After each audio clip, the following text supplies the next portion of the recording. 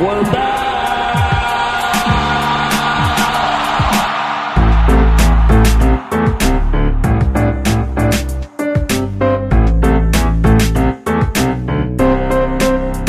Just give me another beer.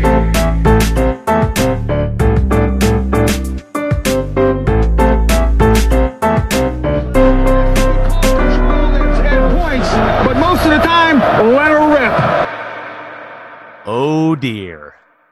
Hello and welcome into the Feels Like 45 podcast. I'm Cade Webb, and as always, I am joined by Dustin Ragusa, and it is feeling slightly less 45 this week, but we're here and we're happy to be here. Dustin, how are you doing? Hey, who we firing? Who we firing?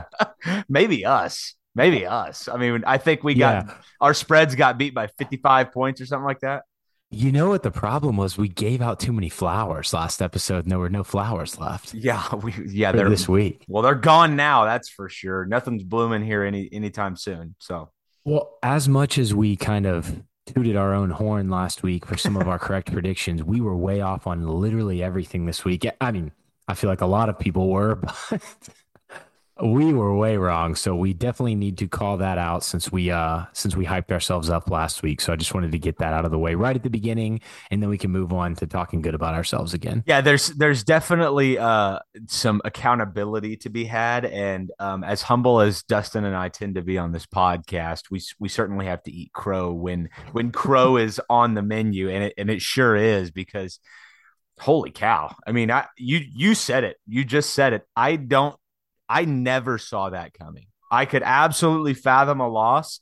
I could even see a scenario where K-State pulls away in the second half and it's not all that close. Historic in the grand scheme, like not even just Oklahoma State football, historic in college football.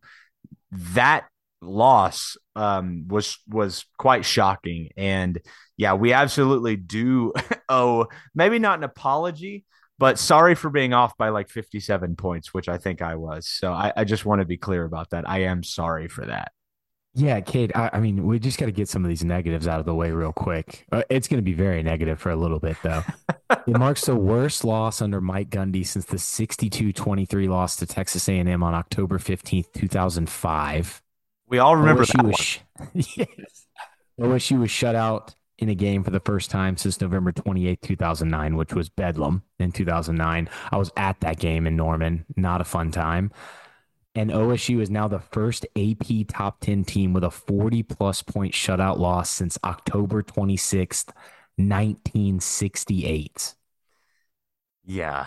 So that's what I meant. That last one that you just read off is what I meant when I said this was historic in a college football sense. This just doesn't happen. It just doesn't happen.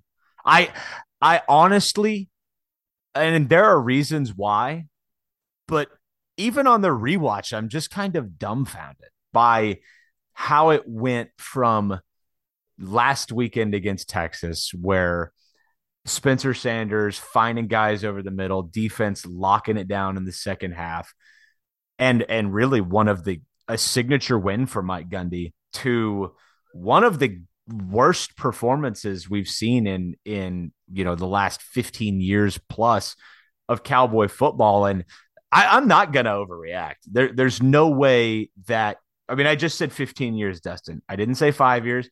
I didn't say 2 years. This has not been a thing that Oklahoma State does. And so we've always kind of taken a positive slant, and I'll continue to do that, because I think it may be another 15 years, hopefully, knock on wood, until that happens again.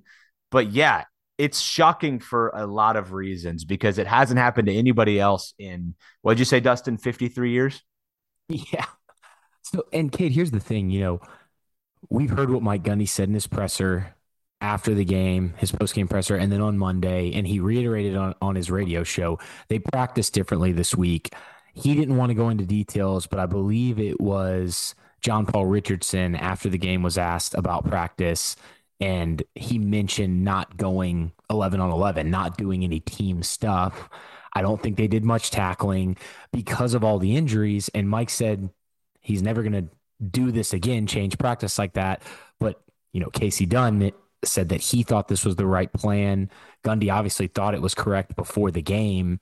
And I think it led to not everything that went wrong in the game, but I think it led to a lack of physicality. Whereas K State came out and hit OSU in the mouth right off the bat offensively. They asked for the ball and they went down and scored, threw it deep on 4th and long.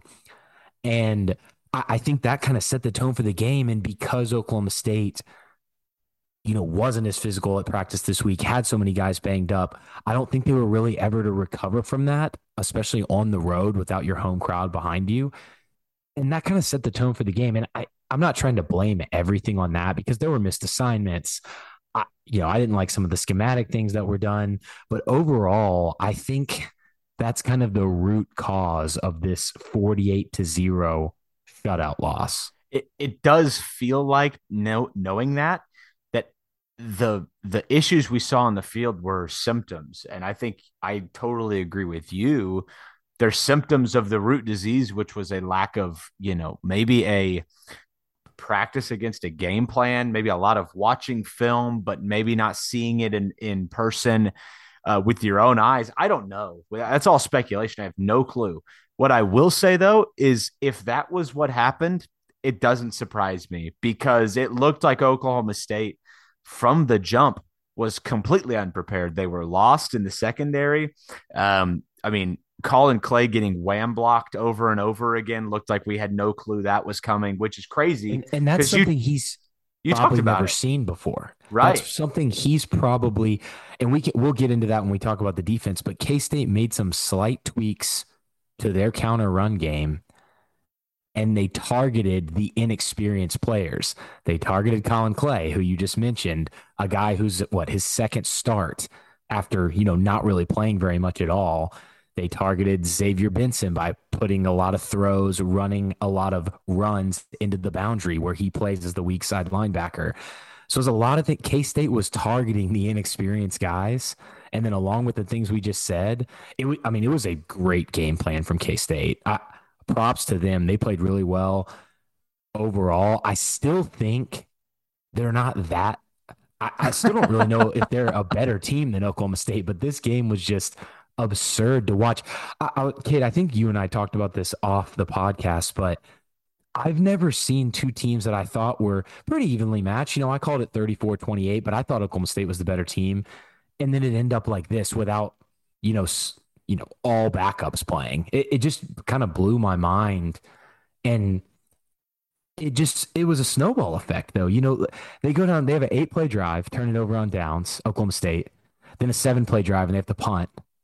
Then they have the big play turns into a fumble on the next drive. So you have an 8-play drive, turn it over on downs when you're in Kansas State's side of the field. A 7-play drive, which is another good drive, and have to punt on 4th and 1, I believe, is what they punted on. And I think they might have gotten into K-State's side of the field on that drive. And then you've had two pretty good drives with your script. And then you come out on the next drive and have a big play, nice catch by Brennan Presley, throw from Spencer Sanders over to the sideline, and then he fumbles it. So you've been gaining yards. I went through it. Their first 20 plays, we say like 15 to 20 plays is normally the script, which probably got a little off script at the end because they were down by so much. 98 yards. It's about 5 yards per play. It's not terrible.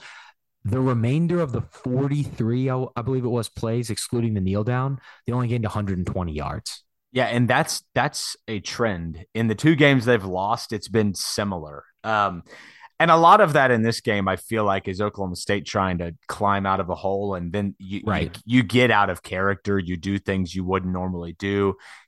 It's not the way Oklahoma State wants to win games. However, it's the way they've won games in the past. They have been down. Like when they were down 14-0, I was not ready to hit the panic button. I've seen Oklahoma State win games from that deficit, but when it's 35-0 going into halftime, I'm starting to wonder, like, are we on the verge of a historic defeat? And the answer was absolutely 100% yes.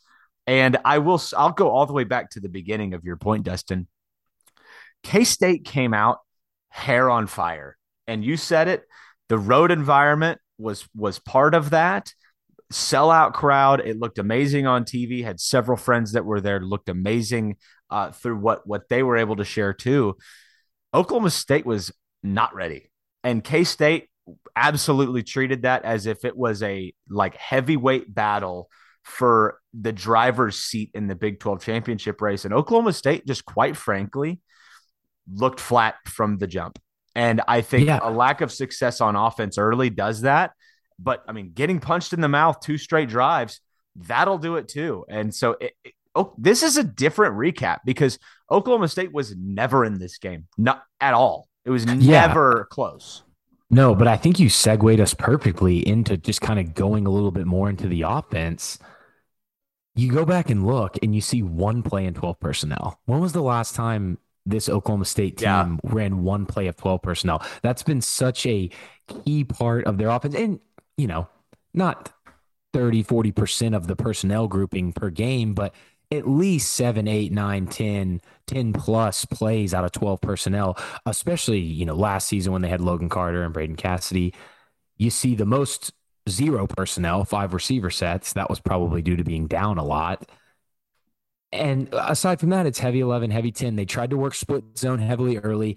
Kansas State was doing some things that made that hard to do. You would see Rashad Owens come across the formation for the trap block while the O-line's going the other way, and either no one would be there, or what K-State was doing is right before the snap, they were bringing a safety and a linebacker up on either side of the line of scrimmage. Yep. And then the other linebacker would be coming one of the same way that Owens is going. So now there's 2 guys coming off the edge at him. He doesn't know who to block, and the other one's making the tackle. That happened multiple times. So split zone was not working.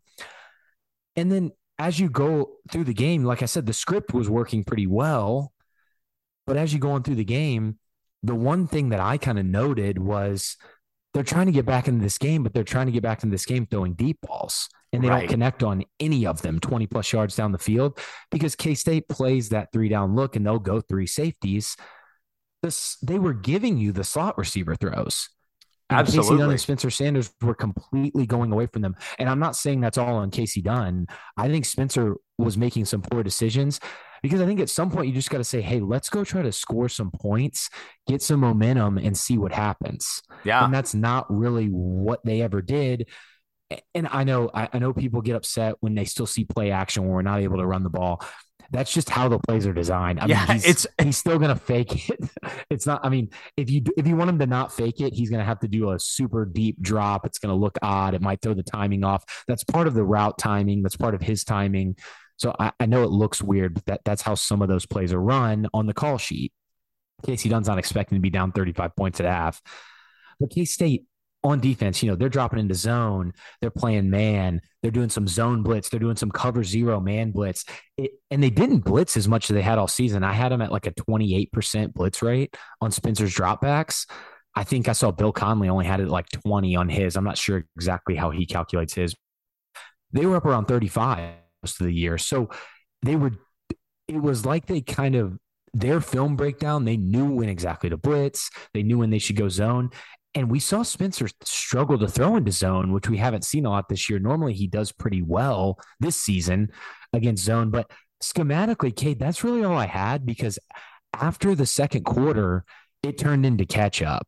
And I'm not really going to break down that scheme because that's not the Oklahoma State scheme. That's catching up when you're down 35 points. Yeah, you're absolutely right. There were 2 plays actually that I had circled that I wanted to talk about that point that out. It was the interception where Stephon Johnson fell down on the route. I think that's the right read from Spencer still. However, it's an anticipation throw too. There's the way K-State was lined up on that play. They have 4 players on that side of the ball or on that side of the field to Oklahoma State's 2. It's not a numbers advantage. You're essentially praying that everything goes right because if you throw it there, your guy has to get it or it's likely going to be intercepted. And what happens? Fall down on the route, young receiver Boogie, who we just gave his flowers last week. Not a great game from him. I think he would be the first to tell you that. But falls down on the route and it's an easy pick. And then you fast forward, 2 quarters, Oklahoma State's down 38-0. It's 4th and 5. Spencer's still healthy, and he unloads one to Bryson Green on 4th and 5. This is 38-0. But to your point, Rashad Owens is coming out of the Cowboy back spot wide open underneath and never was looked at anything like that. And so we don't want to add insult to injury or anything, but I think you are spot on that there was a lot of impatience. They weren't looking underneath. It was a lot of shot plays, forcing the ball downfield to try to catch up. And so it's really like you can really only look at the first quarter in terms of scheme because everything else is out of character, I feel like. And like I said, Cade, the script was working pretty well. I mean, I've talked about it, the almost 100 yards on the first 20 plays. And I think if you throw out a sack in there, you could, sit like the first 15 plays was close to that. But I think they lost like 7 yards. I think it might have been the John Paul Richardson play that they lost like 7 yards on. But I think you're exactly right on everything you said. And what K-State was doing, along with what I had talked about, is, they're keeping 2 or 3 safeties back there to take away the deep ball, take away the intermediate throws, which we've seen Spencer, he's killed it in the middle of the field, intermediate this year, which I know has been a criticism of his in the past. And what they were doing is they were taking their 3 linebackers, putting them all in the box with the 3 down linemen and saying, we're going to play 6 in the box with 5 guys behind us, and we don't think you can run it. And Oklahoma State proved them right, which allowed those 5 defensive backs to kind of cause chaos in the backfield. They're playing pass first. They don't even have to worry about the run, which they had the safeties come down on the run at times because they'd just be too high. But that was kind of their game plan, and it worked out perfectly because Oklahoma State was not able to run the football.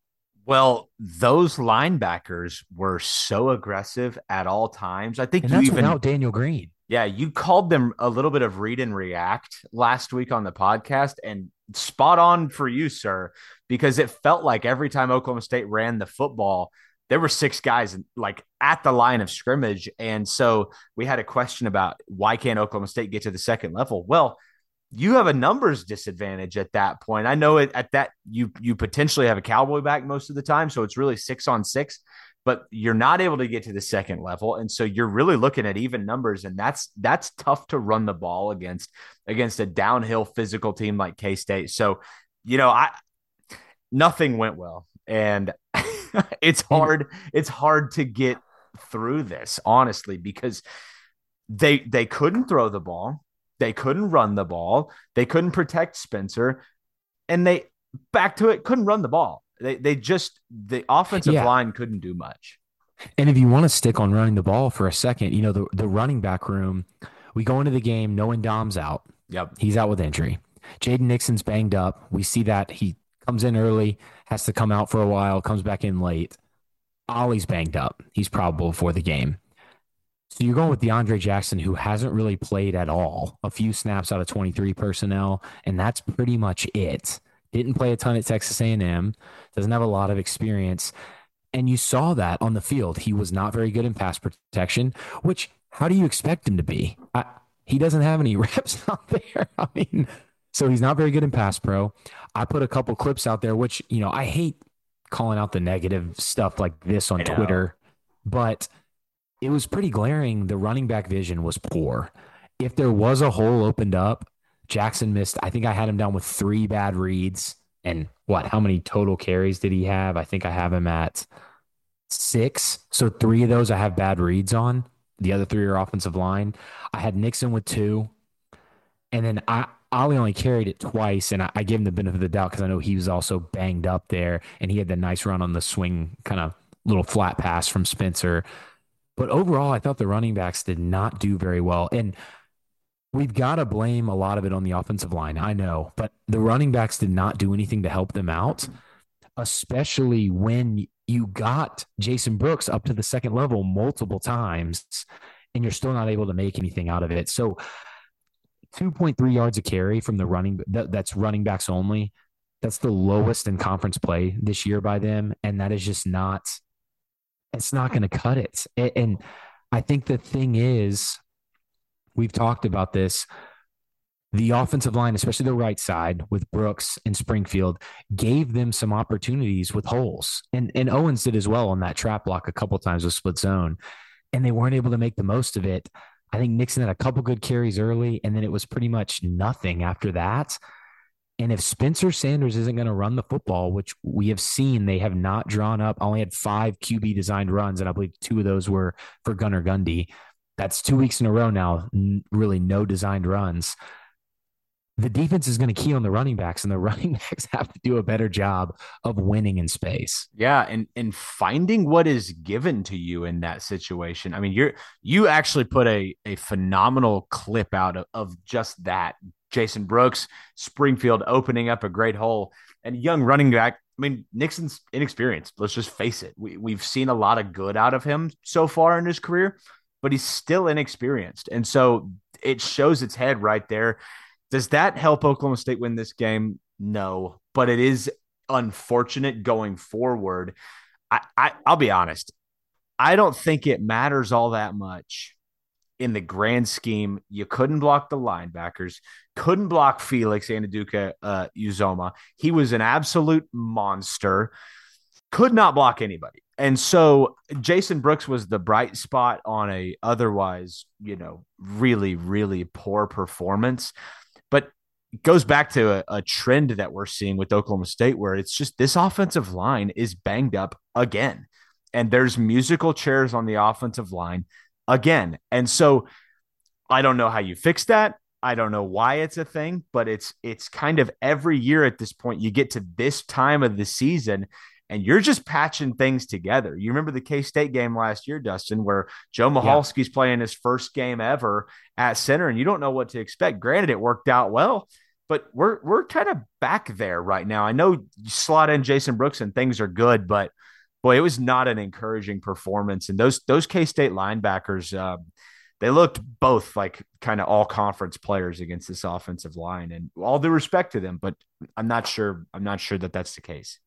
And I think that maybe even made the running backs a little hesitant as the game went on because Austin Moore, their weak side linebacker, and Nick Allen, who's the backup middle linebacker, were doing such a good job of kind of flowing around the line. And then, like you said, reading and reacting without getting blocked, avoiding if an Oklahoma State offensive lineman was able to get to the second level, they were able to avoid them. So you called that perfectly. And along with NUDK Uzuma, Eli Huggins, their nose tackle, was also called. Oh my gosh. He was taking on Preston Wilson and whatever guard, depending on which way they were running zone, and just kind of clogging up the middle, allowing those linebackers to wreck. And speaking of the offensive line, we can move on to them and just kind of wrap them up real quick.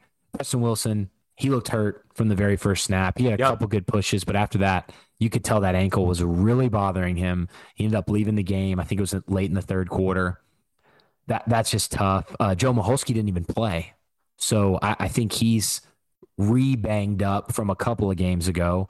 You've got Jason Brooks playing right guard, which he hasn't played since he was at Vandy. And I thought Springfield was probably, we've been giving him his flowers. I thought he was just okay in this game. Materko and Etienne were below average in this game compared to what I've seen from them. I thought they both had pretty bad games. And when you get that and you only have one guy, Jason Brooks has multiple pancakes. I thought he looked pretty good in pass pro. And then with K-State blitzing whenever, and you don't have a good chip from Jackson. There was one play where they blitzed somebody from the second level, ran right by Springfield, who should have been picking him up, and right through Jackson and Spencer. Yeah. I don't think he got sacked on that one, but he had to throw it away really quick. So just tough stuff. I thought overall the offensive line, one of the worst games this season, I think, overall. But it's with a banged up Wilson and a guy playing a position he hasn't played since the school he was at before Oklahoma State. So I think you have to take that into consideration. If we're going to be that negative, I think you do have to call that out as well. Yeah, no, I think you're absolutely fair. Dustin, you're nothing if not fair. I've always said that about you. So, no, you're exactly right. But there was another play where I'm going to call him Felix. We've decided that on this podcast already, where it's on the left side of the offensive line, and Etienne and Jackson both whiff. I think it was on that 3rd and 2 going lateral to the offensive line, and they were lucky to get a hand on him.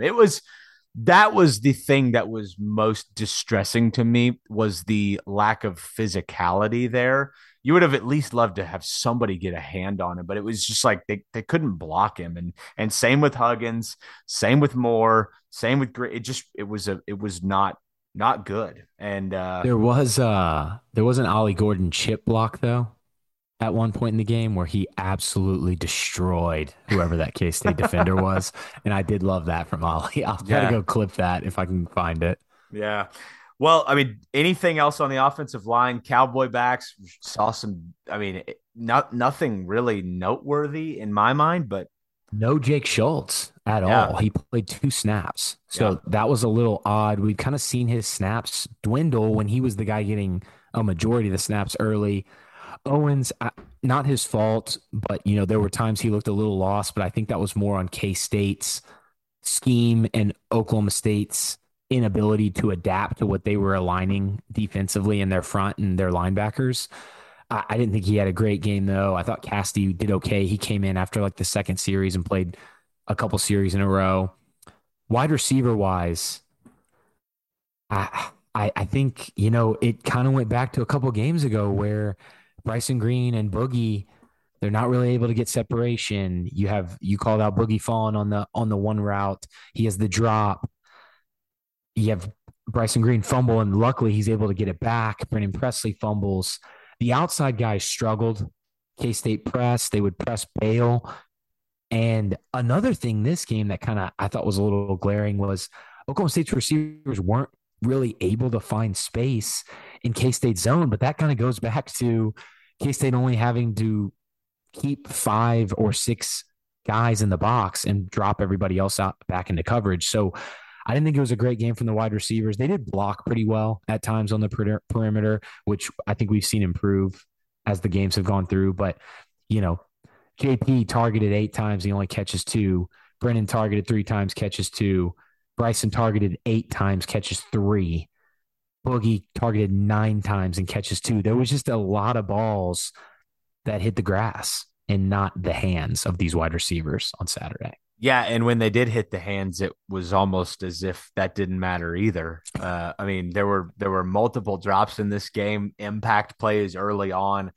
Boogie dropping what looked to be a walk-in touchdown potentially. And a drive killing drop. I mean, not to 100%. harp on that, but it was I mean, that might have been a touchdown. Well, and at the point in the game where it's 7-0, let's say Oklahoma State scores there. I mean, that doesn't make me think Oklahoma State wins the game, but I don't think it's nearly the type of blowout you see. I just think Oklahoma State got down so early and got buried that morale's low. They're in kind of catch up mode. They're out of character everywhere. It's just a weird game. But yeah, the wide receivers were not great at all. The one bright spot, one nice positive play of the day is Presley getting a nice catch and run and then fumbling. It's like that was really, to me, an encapsulation of the game as a whole. Is like, anything that could have gone wrong did go wrong, because the one time they make a nice play, turn the ball over, K-State goes and scores. So yeah, I was not in love with the performance of the wide receivers. Stephon Johnson still gets open though, so that's a good thing.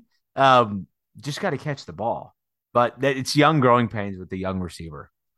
And they come out and start the second half with a little glance RPO play to Bryson Green, where Spencer is a glance route is like a longer slant and not quite a post. It's normally like 5 steps and in, whereas a slant would be like 3. And Spencer with a too high look, he's going to be reading that third level safety. He sees him kind of back off. Brennan Presley's the slot on that side, and he takes the nickel in with him. So that read tells you to throw, hit it. Nice gain for Bryson. And we never go back really to anything like that. And that's kind of what I was talking about. That I mean, the slot receivers weren't even really targeted, I don't think, very much in the second half. I don't think Brennan was at all. John Paul, I believe, was a couple times, but it was playing catch up. But I think taking them completely out of the game just makes the percentage that you're going to get a first down much lower. So I didn't love that. I'm not going to completely bash the scheme because I liked the early script from Casey Dunn, but that was something that just kind of confused me. I get you're down 35, you need to throw it deep, but I don't know why you want to take those guys completely out of the game. But Kate, I did want to bring something up to you that Gundy said on his radio show. He said that Spencer Sanders, he was like, I'm just going to throw this out there. I hadn't really said anything like this yet, but Spencer Sanders hasn't really fully practiced now in 3 weeks. You're playing with Boogie Johnson, who is a true freshman, has very little in-game reps with Spencer. Bryson Green, who has been here now for a couple of years, but still not a ton of in-game reps with Spencer. If he's not practicing and getting the timing down, routes down, just getting comfortable with these wide receivers, I'm not sure it's ever going to look great in the game until he's able to really fully practice with them. And I get he's practicing the offseason, but you're going into the season thinking you're going to have Bray and Braden Johnson out there with Bryson Green probably mixed in. But I don't know if Spencer had that many reps in fall camp with a guy like Boogie. And I could be wrong there, but I think that's a huge factor on why, along with his shoulder, why these throws are short or a little bit off, as we've seen Bryson have to dive for that kind of comeback route a few times. Do you think I'm way off in that? I don't. I actually think that's a phenomenal point and one I hadn't considered. We know that. We know Spencer has not been practicing. What doesn't show though is like why the throws are poor, and until you have that context, you don't really know. You don't really know that there could be chemistry off because who's been throwing the ball to them in practice? It's Gunnar Gundy and Garrett Rangel and oh, forgive me, who's the walk-on's name? It's okay. But Gavin something. He's from Hooker. That's all I know. There you go. So that's it. And so they may have better chemistry with some of these young guys. You make a phenomenal point. And because of that, I don't know, like let's say Spencer comes back, this weekend. I'm dubious. He comes back kind of ... end of sentence. I don't know what's going on there. I'm dubious. But if he does it change a whole lot for you going into this KU game? My opinion is not really. We've seen what it was the past couple of weeks. Texas being the outlier, I think TCU, K-State are the ones I look at and think, no, that's probably more what you would see going into this KU game than anything otherwise. Yeah, no, I agree. I think with him going and, he went to the x-ray tent, gets x-rayed, heard some things about collarbone. If he plays, he's going to be significantly banged up. So I think, I think to your point, we can kind of break it down later either way because you're either getting a very banged up Spencer Sanders or one of Garrett Rangel or Gunnar Gundy. I mean, most likely Gundy goes out there first. So we'll kind of see when we get there. But along with that, Kate, I don't know how much to really break Spencer's game down. He didn't really get a chance to run it. Looked like he had happy feet, but he's also getting pressured. The pass protection wasn't as good as it has been.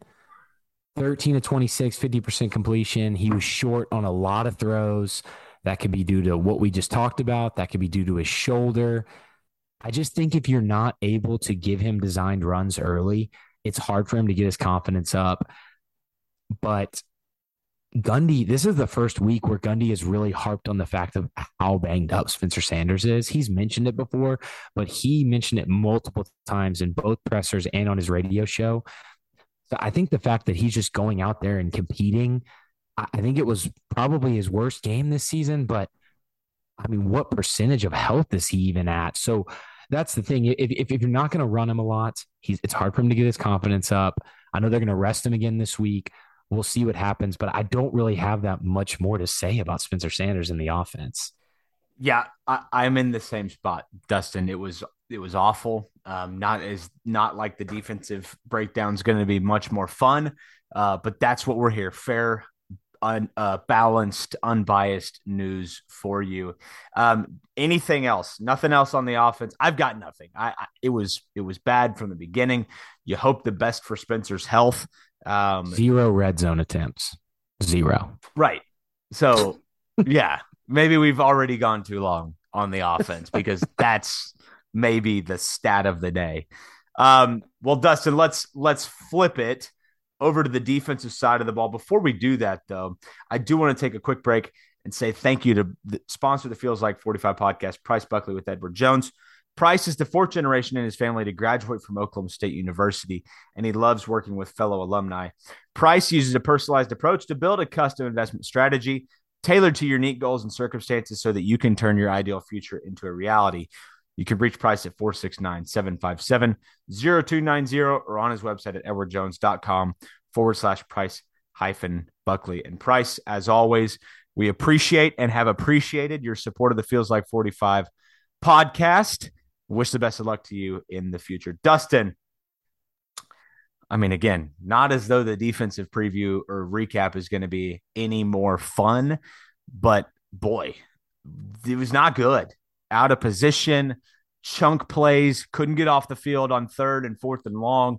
Just from the jump, awful. Man, I loved what K-State did on offense. I just like their overall game plan. What it seemed to me like what they were doing, Cade, and we talked about this off air a little bit. We've heard a lot of talk about their counter plays. They were hitting on GH counter. That was kind of their prime. And then they were using some GT counter, which is the backside guard and tackle pulling, as opposed to GH, where it's the backside guard and then the H back, which would be the tight end on that side pulling. And they also use some power. And what they were doing was normally, you'll have that GT counter run, GH counter run. It'll be attacking the B, maybe sometimes the C gap. So B gap in between the guard and the tackle. Center and guard. And then, so what they were attacking here was more the A gap. So the gaps on either side of the center. Deuce had, I think, 101 of his 158 yards through either A gap. And what they were doing there on these runs is on the play side, the guard and tackle were cross blocking. So the play side guard would block out on the end or the Leo, and the play side tackle would either block down on the 3-tech defensive tackle, or if Sionia C was lined up at nose guard directly over the center, that tackle would just release straight up to the linebacker. Then on the backside, you have the pull come around.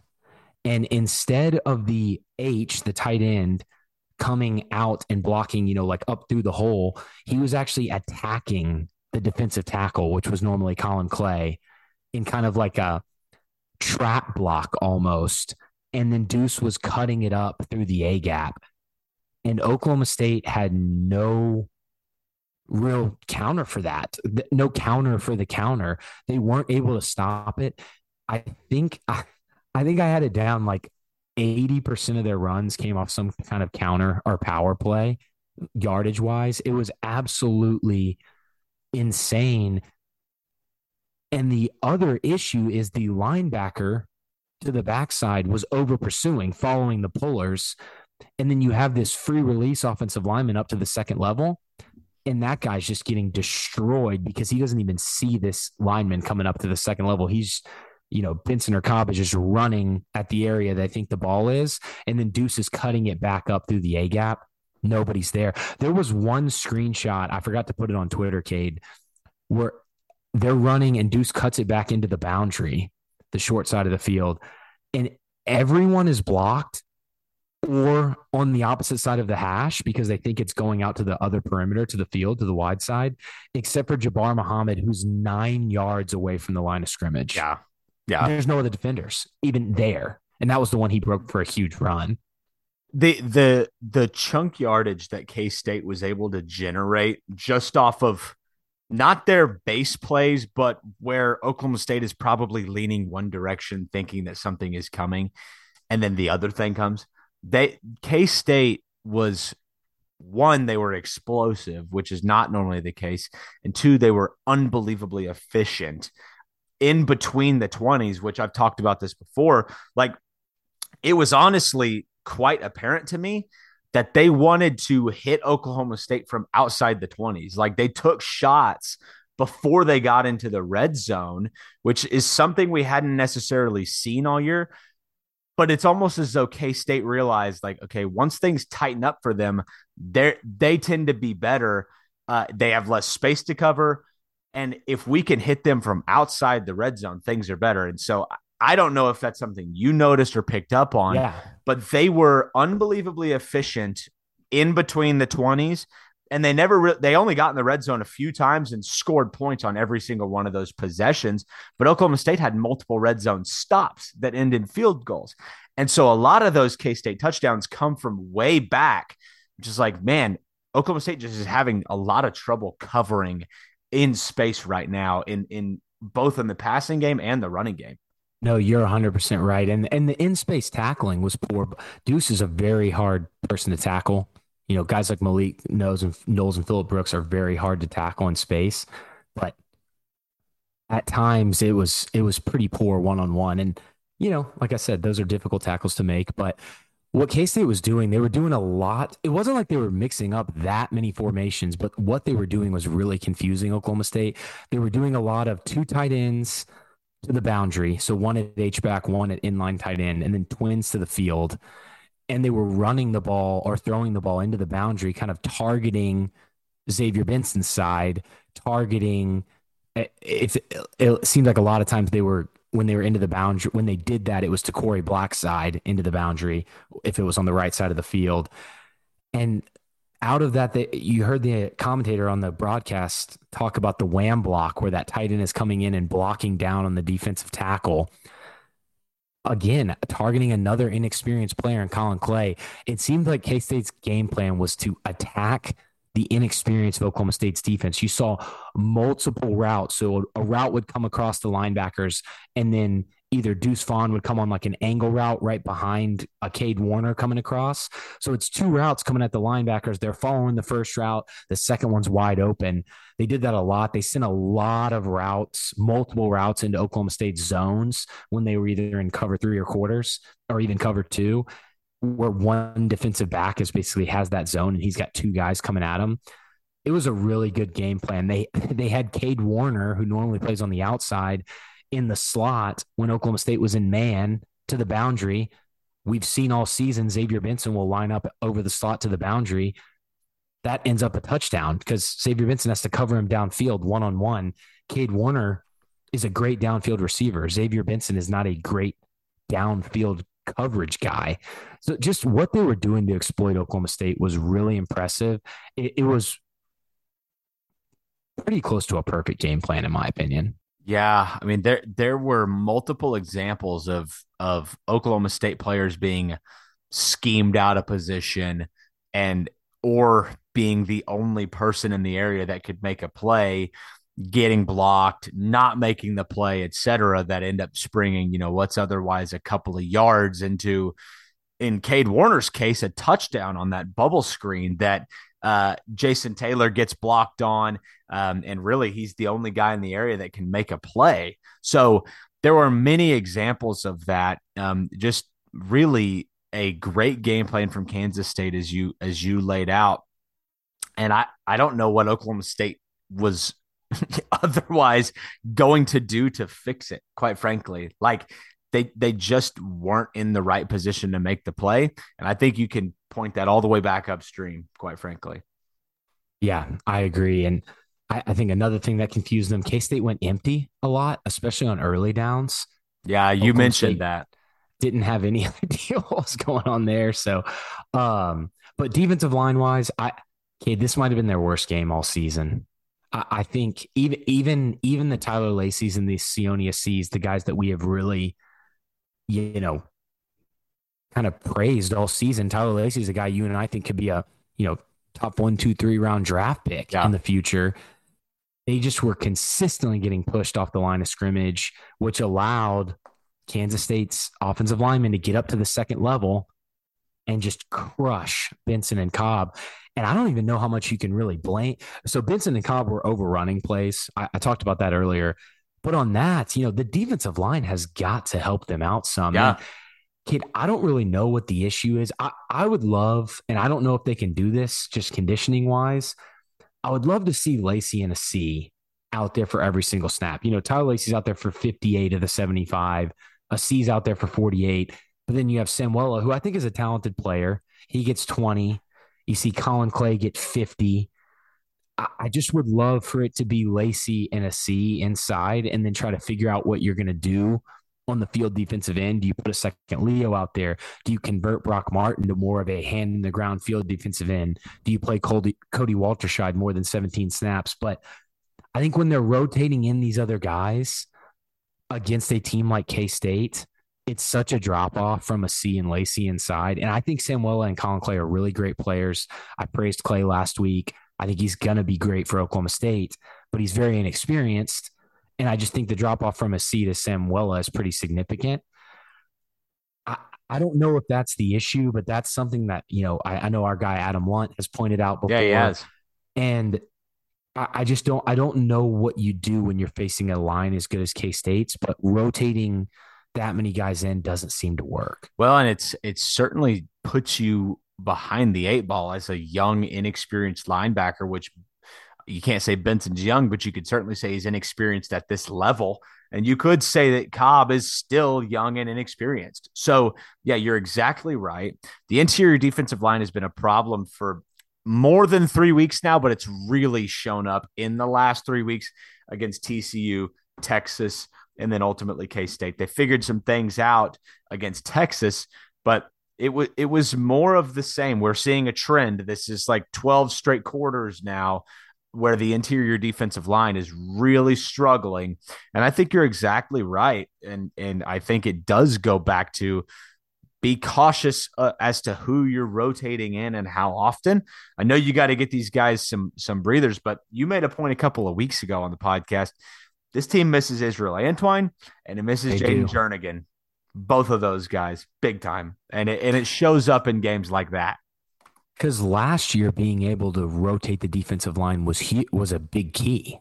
That was I mean, Yeah, when you had a healthy 100%. Brendan Evers, when you had Israel Antine, when you had Jaden Jernigan, when you played Tyler Lacey more inside, those four could rotate and Sionia C.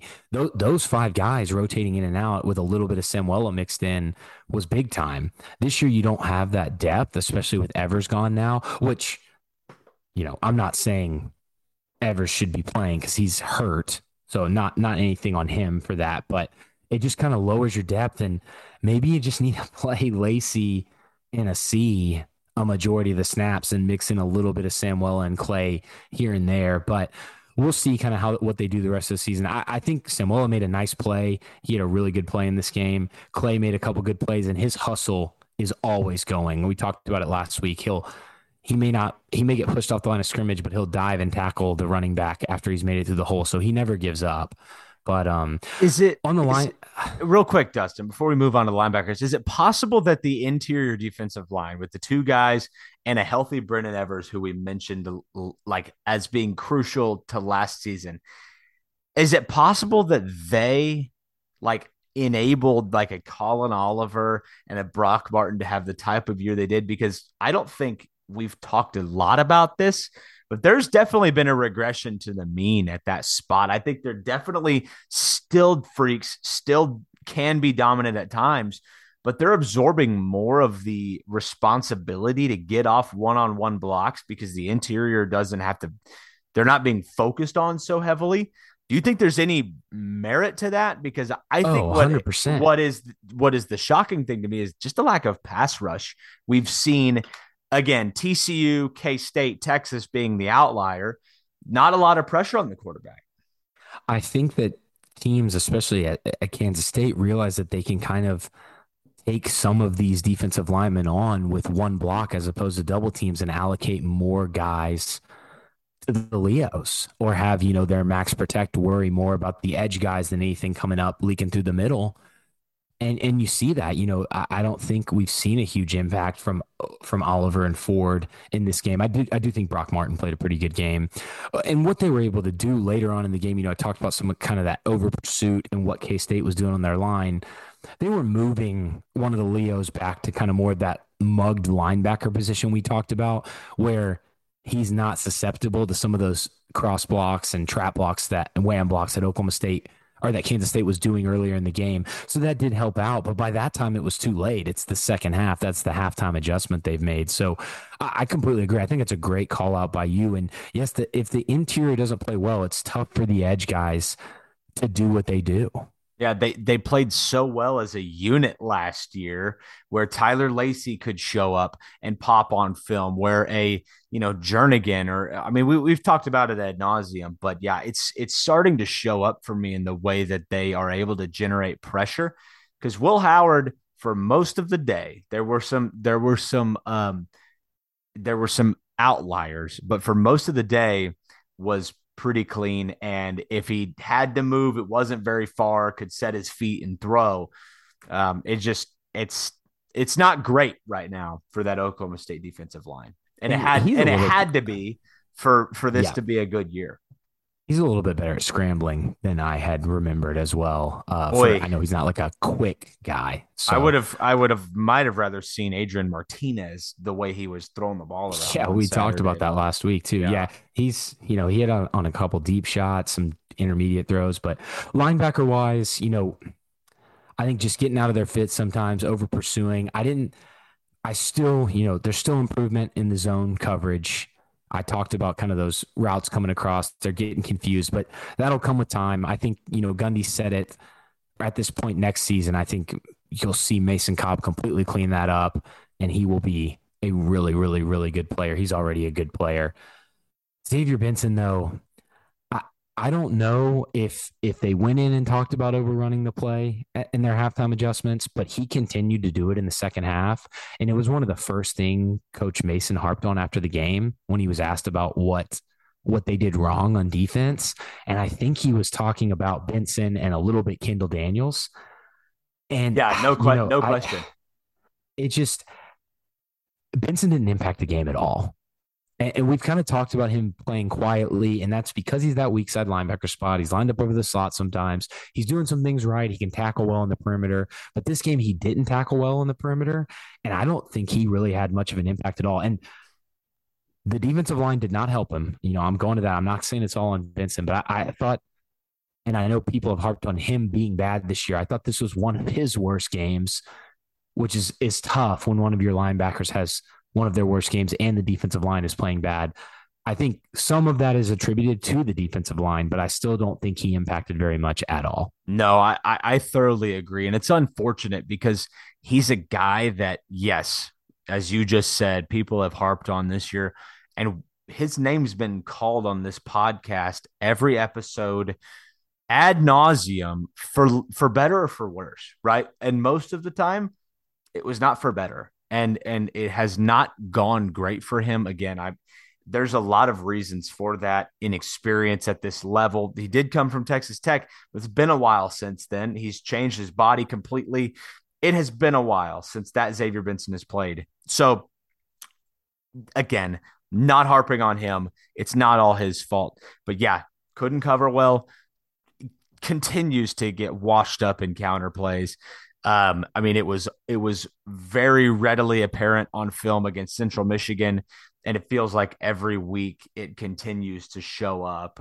And I don't know, if we need to continue discussing it because it just seems like until it changes, it's same thing with him. Yeah, no, I agree. Moving on, if you're good to move on to the defensive backfield, but Cam Smith struggled. Yep. Again, very inexperienced there. Apparently, DeMarco Jones is cleared. So I'm not sure why we haven't seen him yet at corner because I know he was higher up on the depth chart than Cam. I didn't think Cam has played really bad. He just struggled, getting confused at times, being out of position on the zone. I'm really worried about that deep crosser that they threw to Knowles where he comes from one side of the field to the other.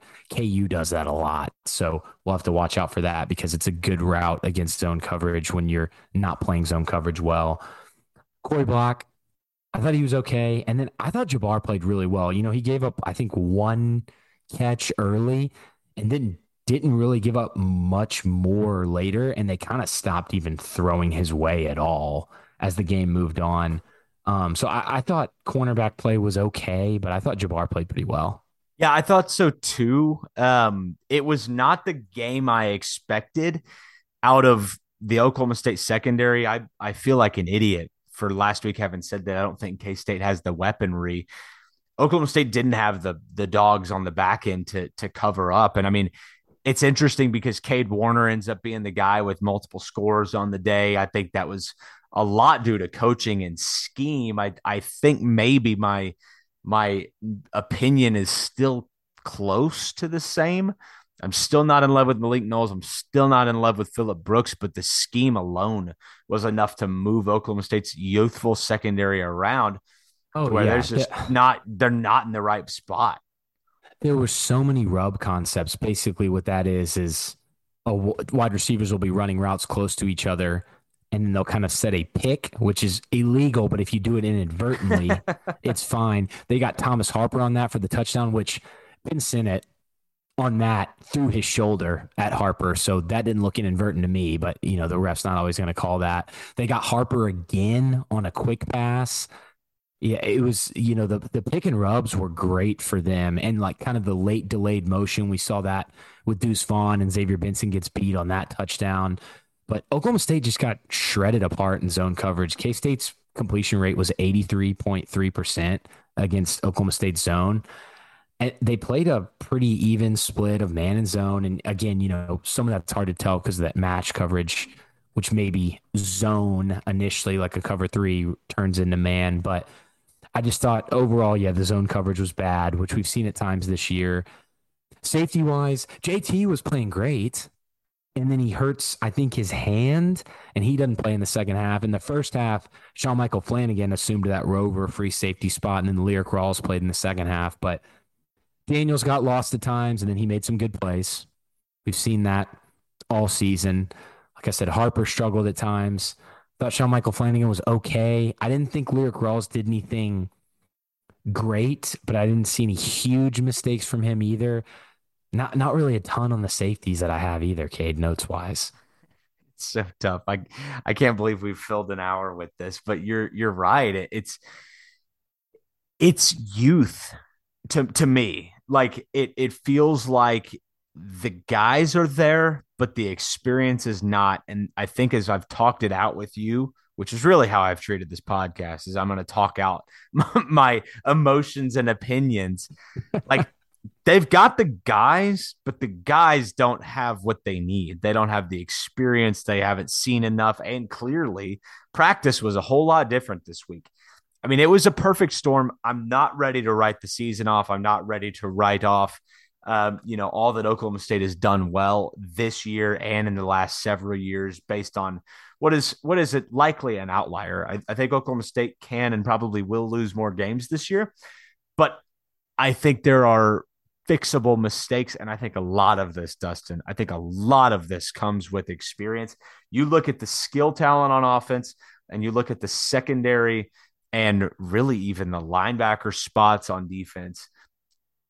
It's a young team. And the offensive line health is not helping anything. Defensive line, not deep enough on the inside. There are a lot of reasons that this game went the way it did, and there are a lot of reasons this season has gone the way it has.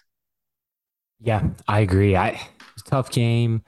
A couple mishaps on special teams. Tom Hutton goes out with an injury. I think they'll be okay there. Logan Ward is a really good punter, but Tom's been solid this season. It's quite a different punting, maybe not as much placement, but more kind of boom from Logan Ward. So we'll see there. But yeah, kid, I don't really have anything else on this game. I don't either. I'm done. I'm done with it. It was awful. Absolutely awful. Hey, Dustin, number one, props to you for having cranked out an amazing game thread, rewatched the game the way you did. I efforted my way through it. But I hope everybody appreciates the sacrifice you made by being so attentive and literally having sifted through the manure, so to speak there. So nice work.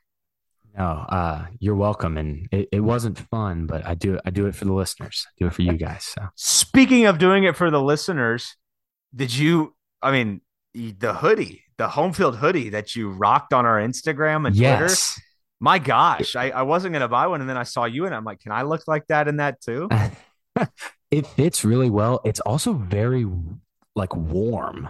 Yeah. I didn't know what kind of hoodie it was going to be. It was going to be a little bit thinner, kind of like stretchier material, but it's very warm. I think it's one you could wear to a cold game and be fine. Wow. How about that? Well, if you haven't already, you should go to our social media pages and check it out. Homefield, sponsor on the podcast, launched a new t-shirt and hoodie. Dustin copped one. I wasn't going to. I think I might have to now.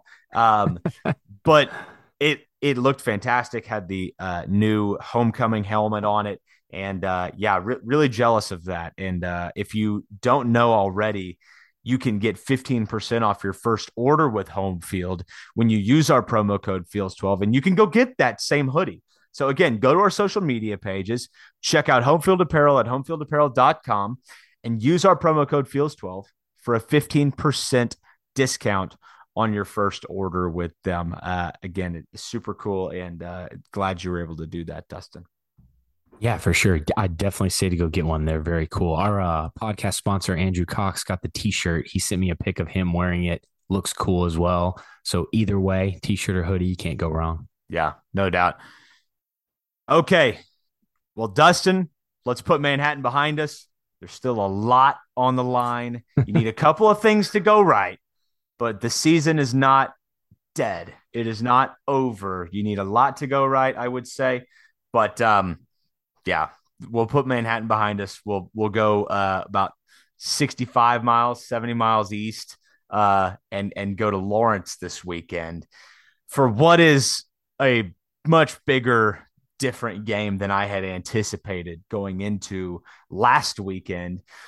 This is a KU team who has been dealing with maybe not similar level, like quantity of injuries, but they have had some impactful injuries. Jalen Daniels, who was having a remarkable, like Heisman contending type of year. Luke Grimm, their wide receiver, had been out. Kobe Bryant in the back of their defense, been out for a while. They've been dealing with some injuries as well, but they have managed to stay afloat. They have passed their season win total, which was 2.5. They're having a remarkable year, and I worry that Oklahoma State catches them at a bad time going up to Lawrence this weekend. But why don't we flip it over to you for a little bit of a discussion on what they do, and we'll go from there. Yeah, so Andy Kotelnicki, their offensive coordinator, he's been with Leipold forever. Buffalo, before that at Whitewater or wherever he was at before that. So last year when you saw him, that was kind of their first year getting into everything. It was kind of more of the Baylor wide zone-based attack with some play action and some other passing schemes mixed in there. And then as the season went along, they started adding some things in. This season, if you watch Kansas play, I know I've said this the past 2 weeks as well with Texas and K-State, but this is another extremely, extremely fun offense. They will use pre-snap motion on over 50. This is actually a real stat. Like over 50% of their plays use some kind of pre-snap motion. And I actually thought it was going to be higher than that. It'll be, to get someone to the point of attack, to get someone open that they can throw to distract the defense, or to bring an extra blocker in, like receiver or tight end in from split wide into the formation. They run the quarterback a lot. They average about 10 to 11 non-sack quarterback carries a game. We talked about Spencer Sanders only having 3 last week and Gunnar Gundy having 2. They'll do option. They'll form a triple option. They'll have a fullback in the backfield, which is more of a 2-back set, and they'll run option off of that. They'll use a jet orbit motioning wide receiver as the option man, and the running back will be the handoff up the middle, or you can run the option to the outside. They do a lot of 11 and 12 personnel. Like I said, they do some 20 personnel, some 21 personnel stuff.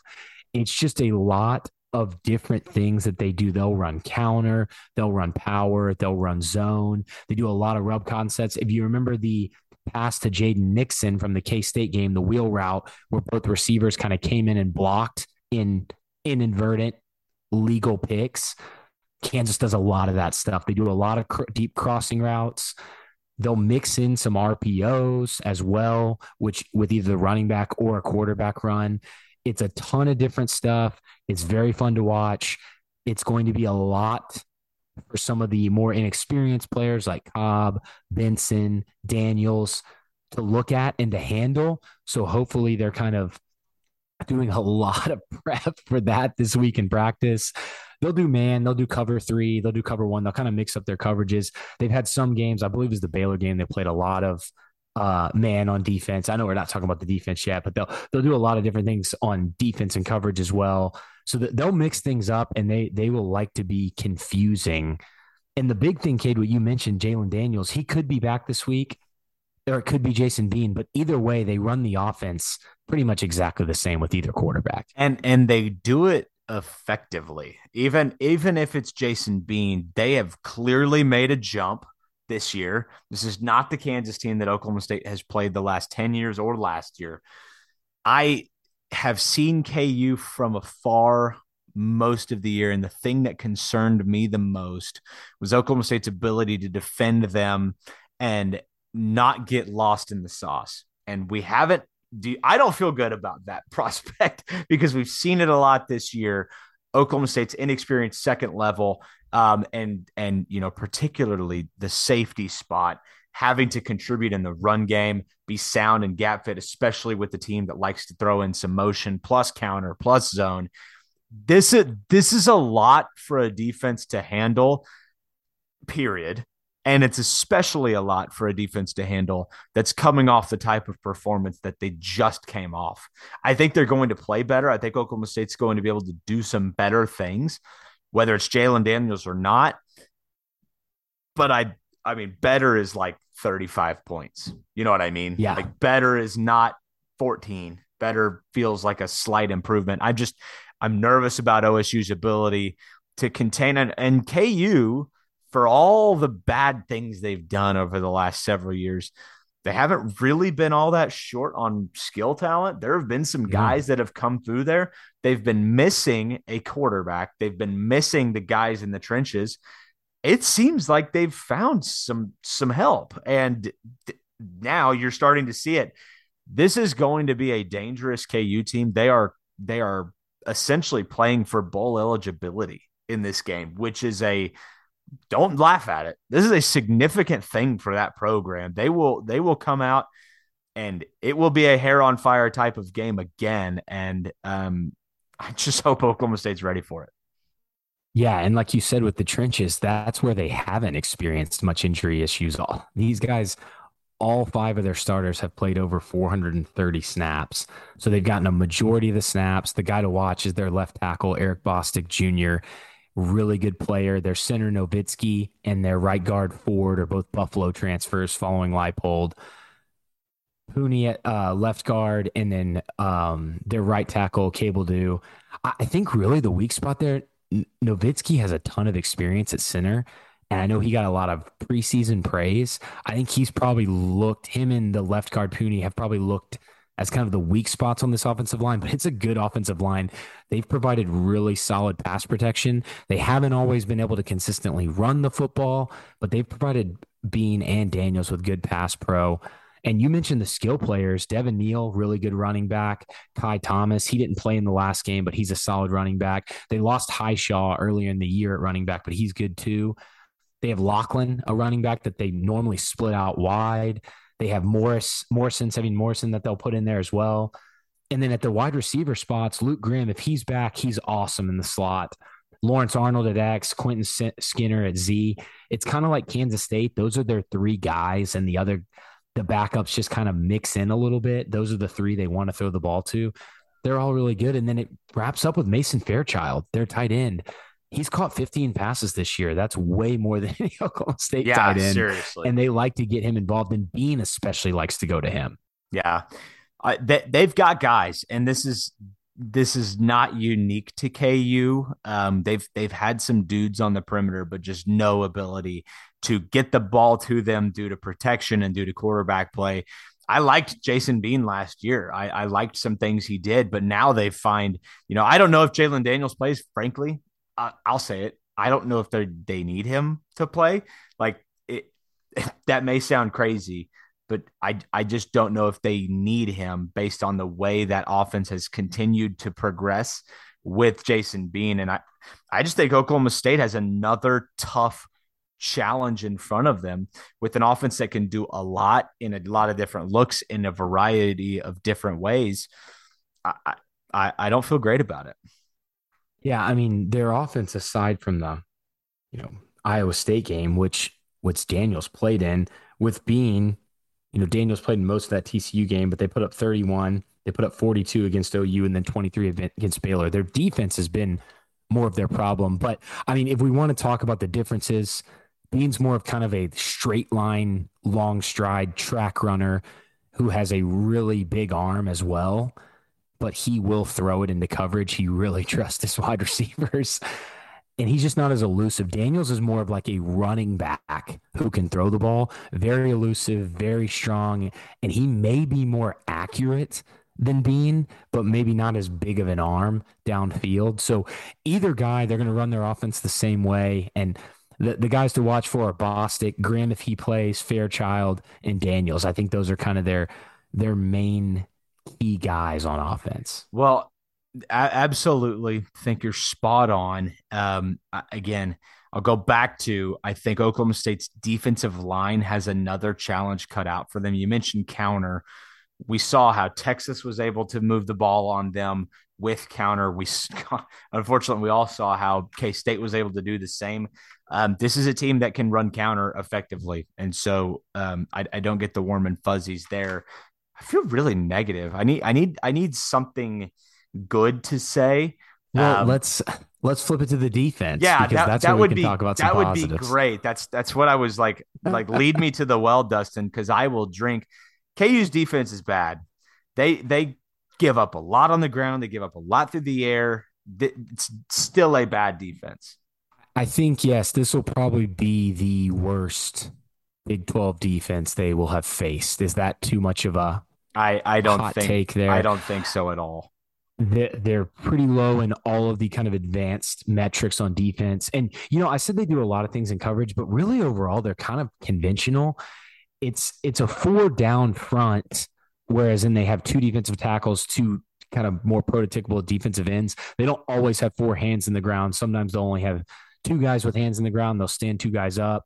Sometimes they'll have 3 with 1 guy standing up. Sometimes they'll all 4 have hand in the ground. But I would think more back to kind of like the K-State defenses of old, 4-man front, 3 linebackers with 1 is that hawk defensive backer, which is a defensive back linebacker hybrid.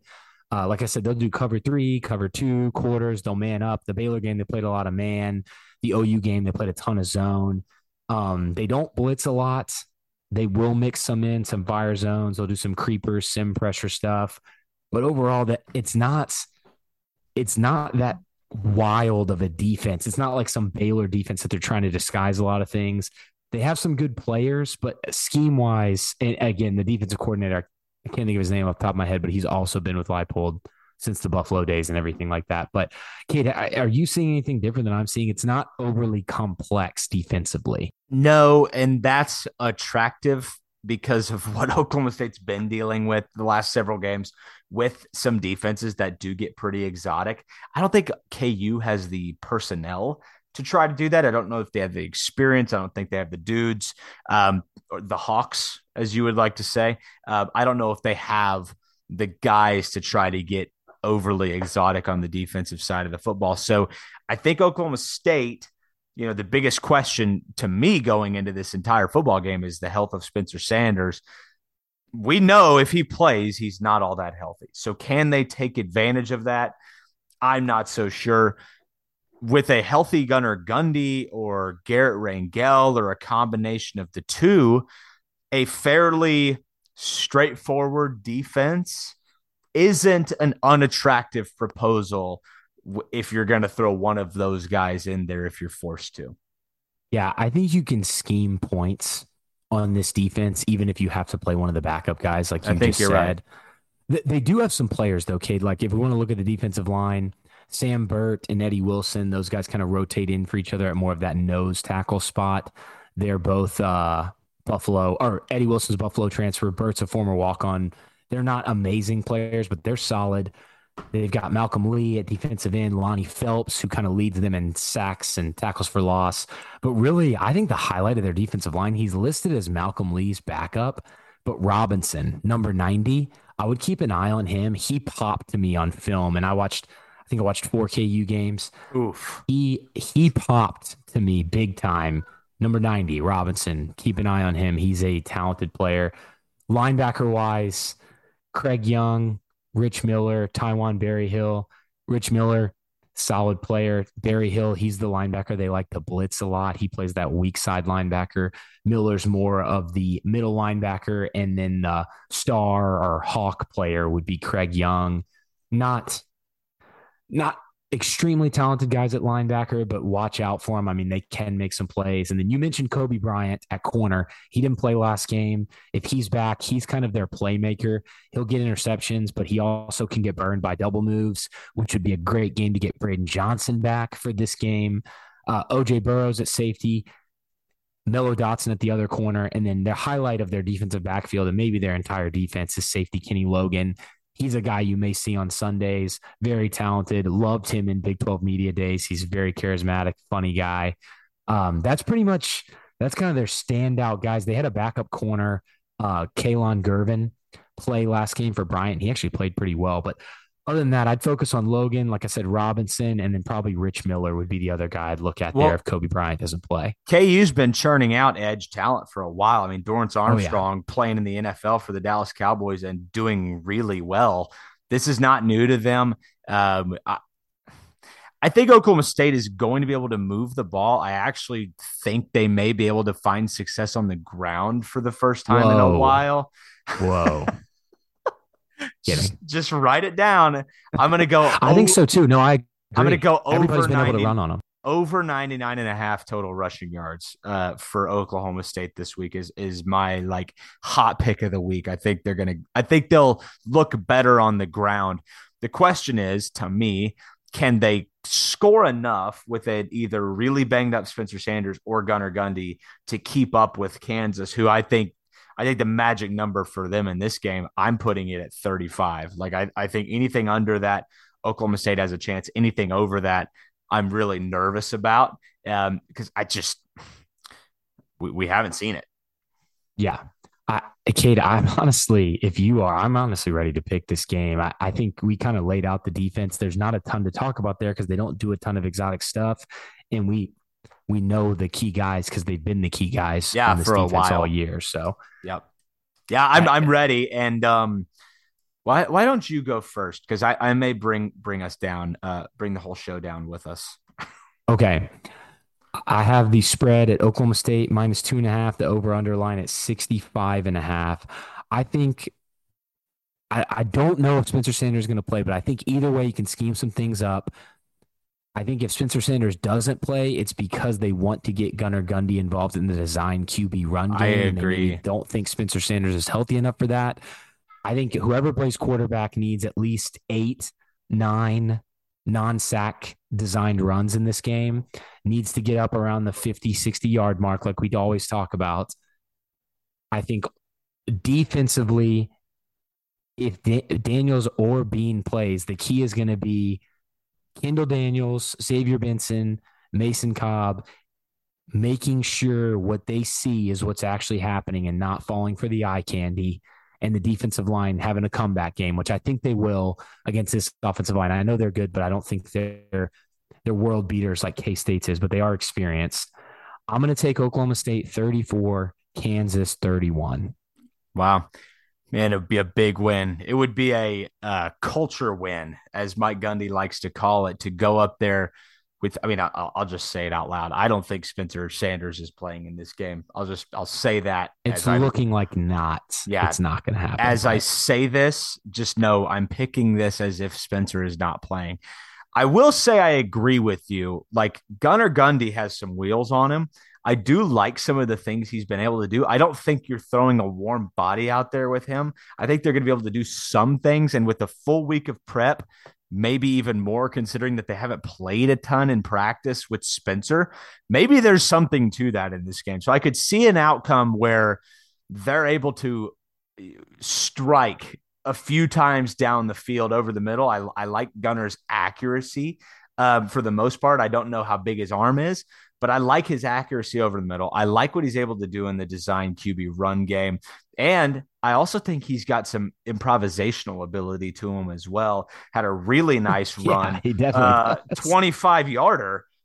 He's kind of like he's a crazy person out there. That flip interception was improv as well. Yeah, no question. Big. Cade, you made some great points. I wanted to throw in before you make your pick. KU gives up the quick passing game.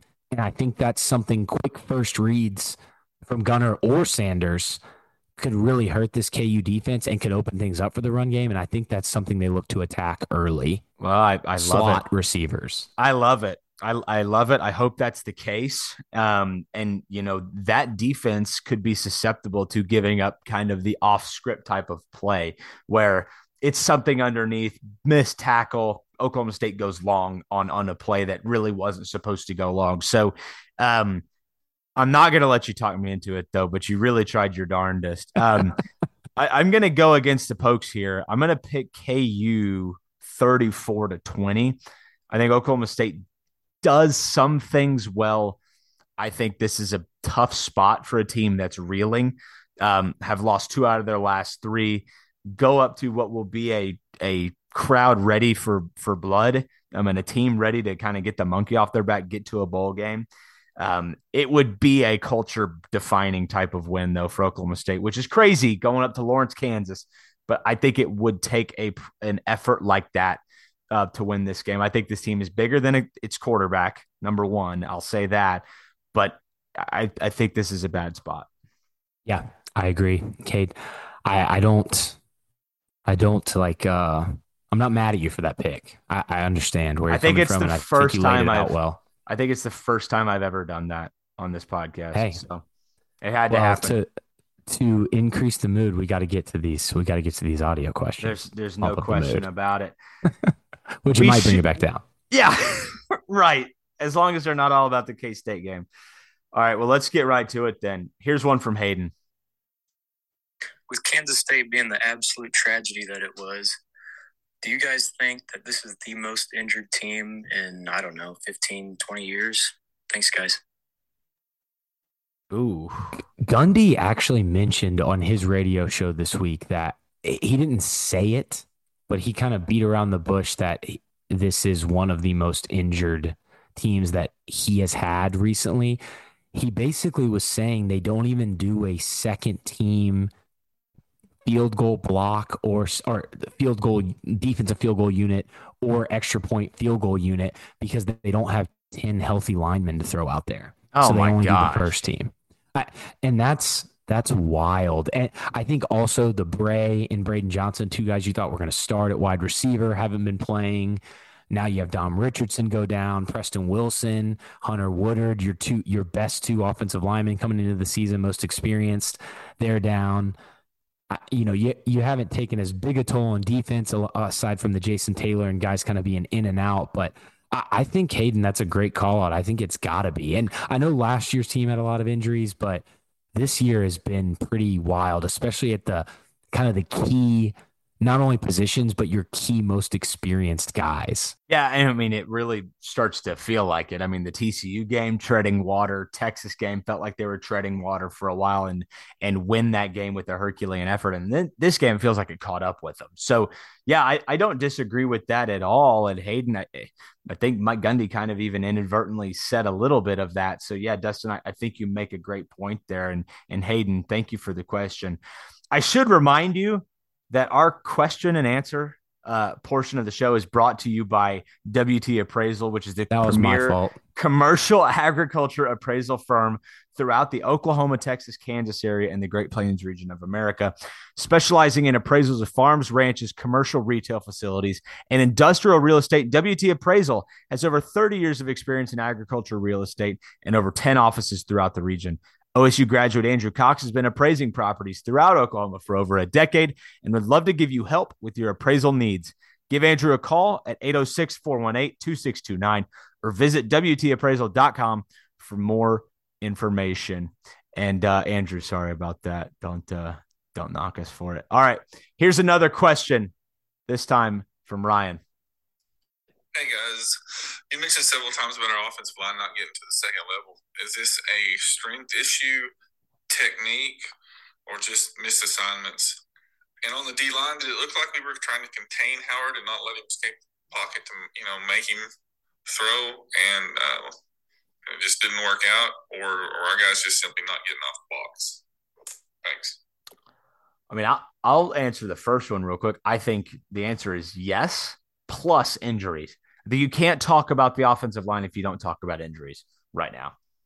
Yeah, and both of those are great questions. Thank you for sending them in. I actually thought that Jason Brooks may have done the best job of any lineman this year getting up to the second level. I thought we just had some issues with the backs, and I thought K-State's linebackers played really well, which you alluded to earlier. But in general, I think it's a little bit, just to answer the question, I think it's a little bit of strength and technique. You've got to be strong enough to move the defensive lineman out of the way, even if even if it's a double team, it's hard sometimes to move these big guys. And then you've got to be athletic enough to and take a good enough angle to get to the linebacker. And I just don't think Oklahoma State's offensive linemen have done a good enough job with that. So it's a little bit of technique, athleticism, and strength all mixed in together.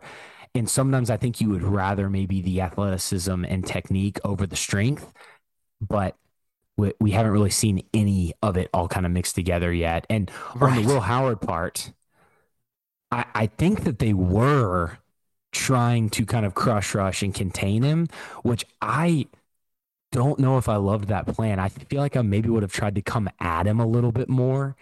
And they did blitz some, but I just don't think I did say earlier he's a better scrambler than I thought, but I still don't think he's fast enough to have gotten consistently away from that. But yeah, I think that was their game plan. So good call out. Well, a crush rush when it doesn't get to the quarterback is a recipe for disaster too. Like, yes, you've got to get there if that's the angle that you're going to take. So a tough game from the Oklahoma State defensive line. There's no doubt about it. All right, here's Big Lou. Hey guys, Big Lou here. Rough week. Not gonna be one of those quote unquote fans that calls for the heads of every coach and player and whatever. It was a rough week, yes, but loyal and true, baby. What I do want to know is the defense specifically.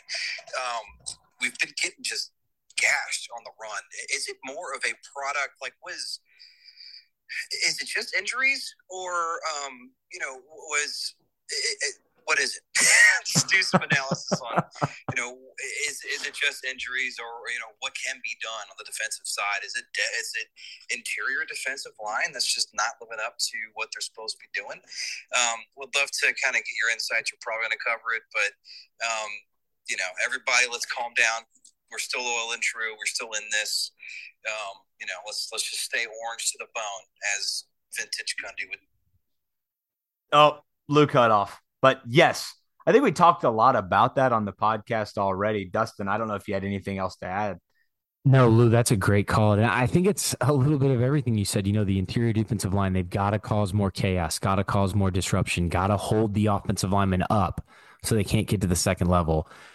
Kendall Daniels, Shawn Michael Flanagan, Mason Cobb, and Xavier Benson have to do a better job of fitting on the run, not getting out of their fits. That goes down to the Leos too. We see them kind of trying to jump around a little bit at times, fitting the run, and then just all together rallying to the ball and gang tackling so you don't leave these guys one-on-one out in space with a guy like Deuce Vaughn. I think all of that combined can lead to better rush defense, but we're just going to have to see them, I think, slowly improve on it. I don't think you see it fixed, instantly next game. So I think they can play better, but it's just going to have to be kind of a work in progress. And I know we're halfway through the season, but we've got some really inexperienced guys out there that are just going to have to learn over time. Yeah, and that's partially why I don't love Oklahoma State in this spot going into KU is like KU can run the football, and they've ran it on pretty much anybody they've played. Decently, at least. At a bare minimum, they've decently ran the football, and you take Oklahoma State's inability to defend the run, I would expect KU to run it well. So, yeah, there's a lot of reasons they haven't played well. I think we've dissected all of them in this game. But yet, Lou, the thing I agree with you most about is that we are still loyal and true. I think people talking about coaches' heads and jobs and contracts and all of those things is completely out of bounds. I'll just leave it right at that. Mike Gundy deserves better than that, and so does this coaching staff. Yeah, and I know we probably sounded really negative on this podcast, but it was kind of the only way to break it down the way we have broken down other games because it was 48-0. What else are you supposed to do? I would love to just come on here and pump sunshine if they would have given us any. I tried with my Jason Brooks and Jabbar Muhammad Yeah. positive call outs. So that's as much as I could really do this game, though. Yeah, well, I saw it on your face. It was a great effort, and you brought as much sunshine as you had. So, a lunch pail guy, Thank as you. they like to call it. All right, here's Aaron. Hey guys, not much to say about last weekend. Never seen anything like it, and I pray to God we never see that ever again. My question for you all is the offensive line. I think it's time for us to really have a tough conversation about that. It seems like we really haven't had a really solid, cohesive, dominant offensive line in quite some time now. And I think last year's offensive line was okay. I think Jalen Warren kind of made that squad look a little better than it probably was. Is it time for Gunny to have that tough conversation with Dickey? Or how much longer do we kind of let that ship go on? I know Dickey's a good coach and seems like a great person, but it seems like our offensive line just isn't developing like it should. Love to get your perspective on it. Have a good one. Yeah, Aaron, that's tough. I mean, I don't disagree with you. The development, the execution generally has not been what I think Oklahoma State fans have come to expect and want. But quite frankly, it's not a Charlie Dickey exclusive problem. This has been a thing since Joe Wickline left. Oklahoma State's offensive line play just over the last decade has not been what I think people want it to be. And it almost kind of reminds me of like the conversation of clamoring for Dana Holgerson. You know what I mean? Like everybody wants to get back to those days. Those days are gone. I don't know though if I would draw the line at like right there. I do think there is I don't know if there's a change to be made. I certainly think that there's a problem with Oklahoma State's health and depth on the offensive line. I don't know where you pin that. I don't know where you point that finger, whether it's practice, whether it's recruiting. But there is a depth problem, and there is historically an injury problem on that offensive line, especially recently. And so those are the reasons I would point to maybe the offensive line being poor over the last couple of years. Yeah, Aaron, it's a great question. And Katie, I think you hit on pretty much everything. I mean, I think just to Aaron's question about when you have that conversation with Dickey, I would think you would at least go into next year. You know, you've got Jacoby Sanders and some guys that, you know, they've offered some of those JUCO guys may come in. You got Tyrone Weber, who's probably going to redshirt this year. Etienne will be back, some of those guys. But if a bunch of offensive linemen transfer again, like last offseason, I think maybe you could have that conversation with Dickey at the end of this year. But other than that happening, I think you definitely ride into next year because, like you said, there's been so many injuries, and I understand the depth and you know some of the development things that you laid out, but I just think that you can't blame it all on his coaching when you're having these injuries. So, yeah, no, I agree, and coaching isn't just like the end result on the field. There's so much else that goes into it. It's how do you practice? How do you recruit? How do you maintain, develop, maintain morale? Even there's a lot there in that offensive line room right now. So it's a great question, Aaron. I appreciate you asking. Hello there, Music 45 Podcast sports fans. This is your 3 and 5 man with $1 million plan on a little bit of a jog right now. Just trying to run away from the pain. Don't know about you guys, but didn't wake up this week feeling too loyal and true, more like black and blue, because we got the absolute PISS beat out of us. That's right, PISS kid show. Didn't say the word piss, but my God, it was, yeah, my God. But I love punishment. Punish me, bookie, because I'm taking the Pokes -2 this week. It's Kansas. It's not Kansas, but it's still Kansas. So Pokes -2. hey, I love it. I'll be with Mr. Fuller in Lawrence this weekend at the game. So if you see us, come say hey. he can maybe reenact some of these voicemails that he's been doing. Does that fact that you guys are at this game have any bearing on your predictions? Is that skewing this at all? I mean, if it turns into your score, we'll probably just head straight to the bars. So. I have recommendations. I've spent many nights in Lawrence, so I have. Oh yeah, I you have need to send me those. You need to send me those. I sure will. I'll send you those off air. But yeah, avoid the hawk. That's just all I'll say. Fuller, I did love that though. That was a great one. Yeah, Fuller, thank you. You can't turn into the 3-6 man with the $1 million plan is all I'll say. I draw the line at like batting 330. I mean, that's good in baseball, not much else.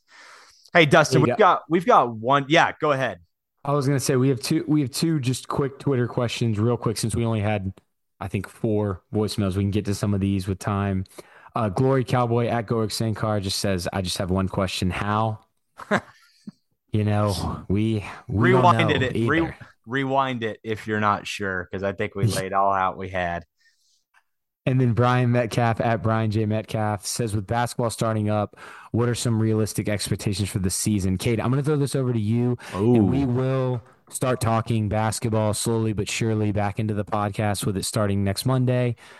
But Kate, I'll throw this over to you for your kind of realistic expectations. I'll let you knock this one out of the park. Well, for some, if this game goes the way I fear it will on Saturday, basketball season doesn't start at 8 o'clock on Monday. It starts at 3:30 on Saturday. So let's hope that's not the case. But I mean, does it feel like this season crept up on you or what? I mean, I look down and it's like we've got an exhibition game, and then you got UT Arlington on Monday night in Gallagher Iba at 8 o'clock, and it's here. I'll say this. You asked me for my realistic expectation, quote unquote. I think that's actually a direct quote. So I'll go with that. I think this is going to be a better basketball team. I think the lack of anything to play for and the lack of shooting on last year's roster really started to show its ugly head.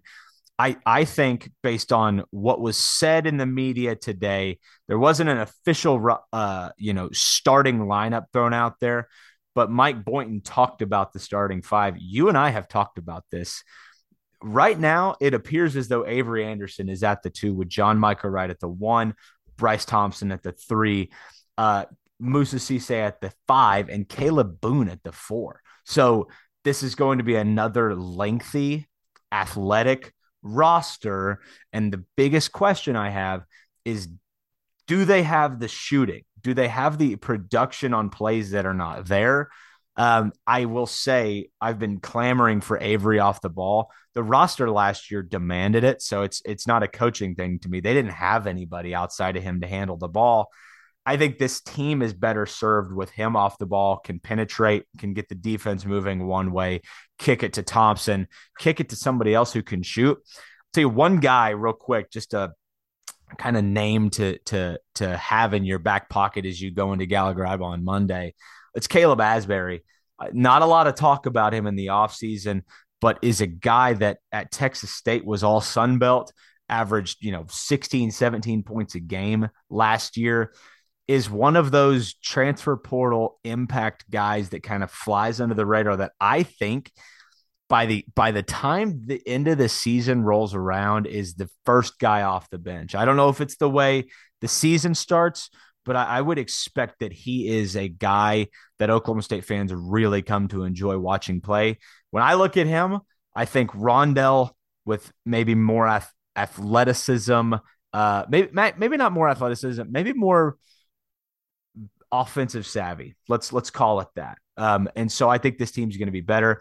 I do think they'll make it back to the NCAA tournament. The question is, can they win some games? And they're going to need to, because I think they've got some recruits that really would like to see them win some games. Yeah, I love it. I love the Asbury call out. It would be awesome if he could kind of fill Rondell's role and maybe give it a little more there. Love the starting lineup. I'm pumped to see John Michael Wright. Me too. Maybe in that point guard spot is what we've heard. So I love that breakdown, Cade, and we will start adding some basketball in, and it should be a good time, and we'll definitely be at some games this year. That's right. Hopefully not too soon, though. We've got Yes.